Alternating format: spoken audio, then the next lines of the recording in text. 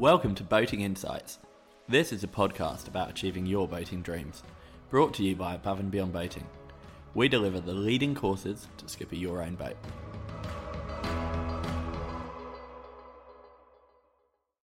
Oh, hi there, welcome back to Boating Insights. I'm excited to have you back for another episode. If you don't know it already, my name is Neil Driscoll, and today we're looking specifically at going on adventures and part of the passage plan I refer to as the junction.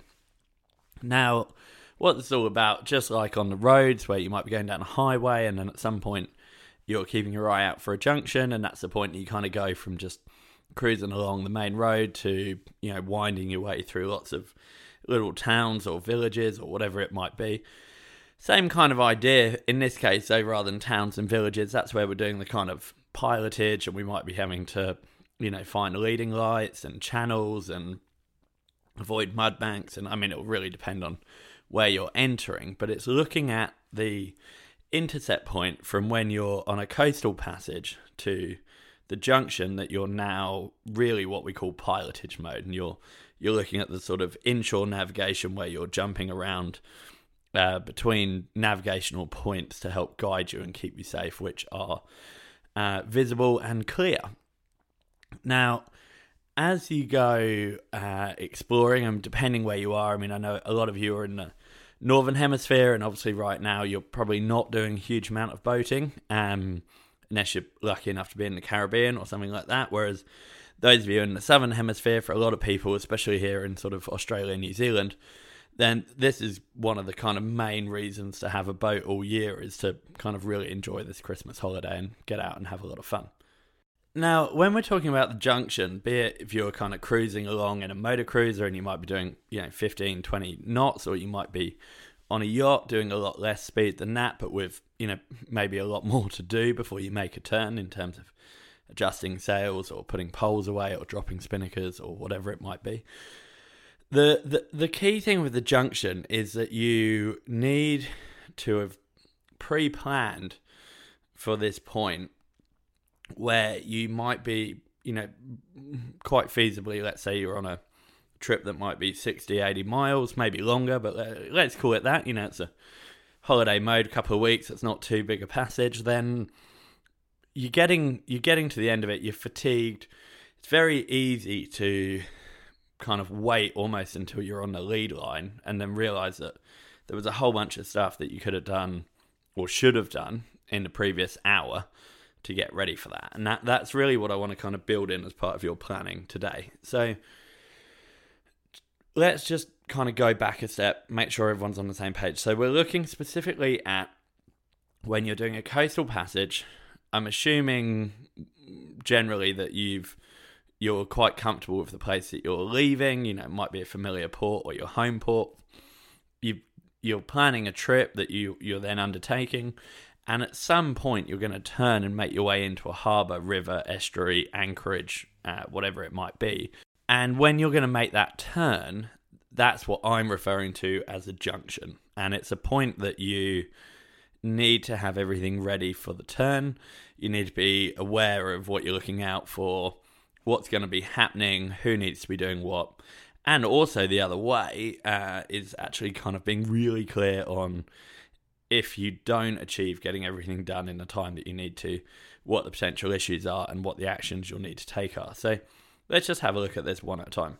Now, first of all, choosing where you're going to have a junction point, it's not necessarily something that you can be completely clear on until you know exactly what the wind and swell is going to be on the day, because I would hope, be it whether you're kind of local adventurer, coastal explorer, or blue water skipper level, that you're planning for things like the wind direction, whether you're going to have sun in your eyes, shipping that you might need to avoid, lee shores, shallow areas, all of these things. I would hope that you're planning for these as you're making your turn. So all of those things, to a certain degree, shallow areas, shipping lanes, they're probably not going to move dramatically on the day. But things like the wind direction, swell direction, there's going to be what's forecast, what you're expecting, and then potentially what you've actually got. And so you might need to be looking at making an adjustment there. For a sailing boat, the obvious thing there might be that you making sure that you haven't got the wind directly behind you, where you're at risk of jibing all the time in a sea state, that you don't want to have to get the mainsail down, or you don't necessarily want to have it centered. For a motor cruiser, it might be particularly avoiding ending up with the wind on the beam, or making sure that you're not in a rolling sea that you could have avoided if you'd sort of planned another route. Now, the other thing with this whole junction thing is I want to make sure it's clear that we're not just talking about what's the waypoint I can put in that means I've got the minimum possible turns to do. It's quite feasible that there might be 5 or 6 waypoints or turning points that you build in from when you were out at sea or on a coastal trip to when you're actually kind of inside a harbour mouth or a river mouth. Obviously, totally depends on where you are, but it's not necessarily just a question of, where can I draw my straight line from the destination that means I can just draw one line that takes me in and that's job done. There's a little bit to think about with this. The next thing is, depending on how you've got the boat set up on the way in and how comfortable you are with the pilotage and visual cues, maybe islands or leading lights, shipping lanes, all the things that you might be looking out for on the way in. It might be that, this is also a point that you're looking at potentially decreasing the boat speed, thinking about, how you determine a safe speed so that you're comfortable with having time to look at things, just, for example, just because you might be able to sail at 12 knots, if you're now in or about to be in what we call pilotage mode and you've got to be looking out for a whole bunch of things, it's probably not an appropriate speed for you to be doing while you're trying to find everything, and certainly not safely. Now, as this goes on, I find that having even if it's going to shift around a bit, but making sure that as part of the kind of pre-trip briefing that you're doing with the crew, making sure that everyone kind of got this concept in their mind of the junction and when we're going to be approaching it, and some of the actions leading up to that can be quite good, because let's say it was a 70-80 mile trip, you might have been out for a fair few hours. Everyone's kind of just got into the rhythm of hopefully telling jokes and stories and taking pictures of green water where there used to be a dolphin, and by the time although there's a lot of focus often when you leave, everyone's normally pretty chilled by this point, and you just want to get everyone thinking about what they need to be doing and what's going to happen at a certain point, and not like full race mode necessarily, although this is absolutely something that's applicable for racing as well, fast and safely. But it's more just like, okay, hey guys, just giving you a heads up. I know that we're actually 3 hours out from the marina, but we're about half an hour out from when a whole bunch of stuff's going to start happening in terms of looking out for things, adjusting the boat setup, and getting ready to start making a pilotage and having everyone kind of on their A game again. So the other side is then for you as the skipper, and obviously your 2IC and other people you might want to have involved, is then making sure that you've kind of thought about, what happens if I'm arriving at this destination and I don't find the light that I'm looking for, or it doesn't end up looking how I'm thinking. Like, is there a place that I can stop the boat? Am I comfortable based on, following my electronic charts? Have I got other methods that I can use to help me? A big part of this is often building in kind of one of my fundamental rules of navigation, which is it's not what you're going from or to, it's what you're going past. And in this scenario, it's key. So it might be, you're going from one waypoint to another. In of themselves, they might just be nominal points that you've picked to, that they're kind of a reasonable distance apart and they're like avoiding danger really comfortably. But actually the key thing might be, hang on, well actually there's going to be a really clear island on my starboard aft quarter as I get there, or I'm going to be just below this very, very, very high headland or bluff or whatever it might be. And these visual cues are, think all the way back to when they used to have to navigate well before you had electronics and all that sort of stuff.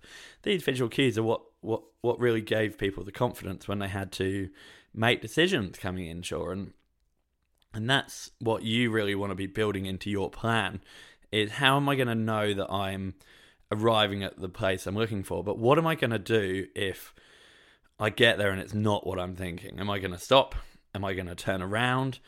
Have I got a critical depth where if I get this depth, I need to get onto this course or do a full 180? Other things, thinking sailing boats for a second, if you haven't thought this through, it'd be easy to say turn hard and have the person on the helm jibe rather than tack, and depending on what's going on, that could have some quite serious repercussions. On a motorboat, you say, hey, just slow down a minute, and all of a sudden the person's just gone from cruising at 12 knots to neutral, and you've just you've just been pooped and taken a wave over the stern. There's all sorts of things can go on. It's just making sure that you've thought about what your instructions are going to be. I mean, both of those things are probably better than just driving the boat straight into a headland, for example. So, I'm not saying that you shouldn't stop the boat. It's just making sure that you've actually got, as part of your junction and turning points, what's the plan if this doesn't unfold as I'm expecting? The other thing, which is just Murphy's Law here, is that inevitably you'll arrive at your junction.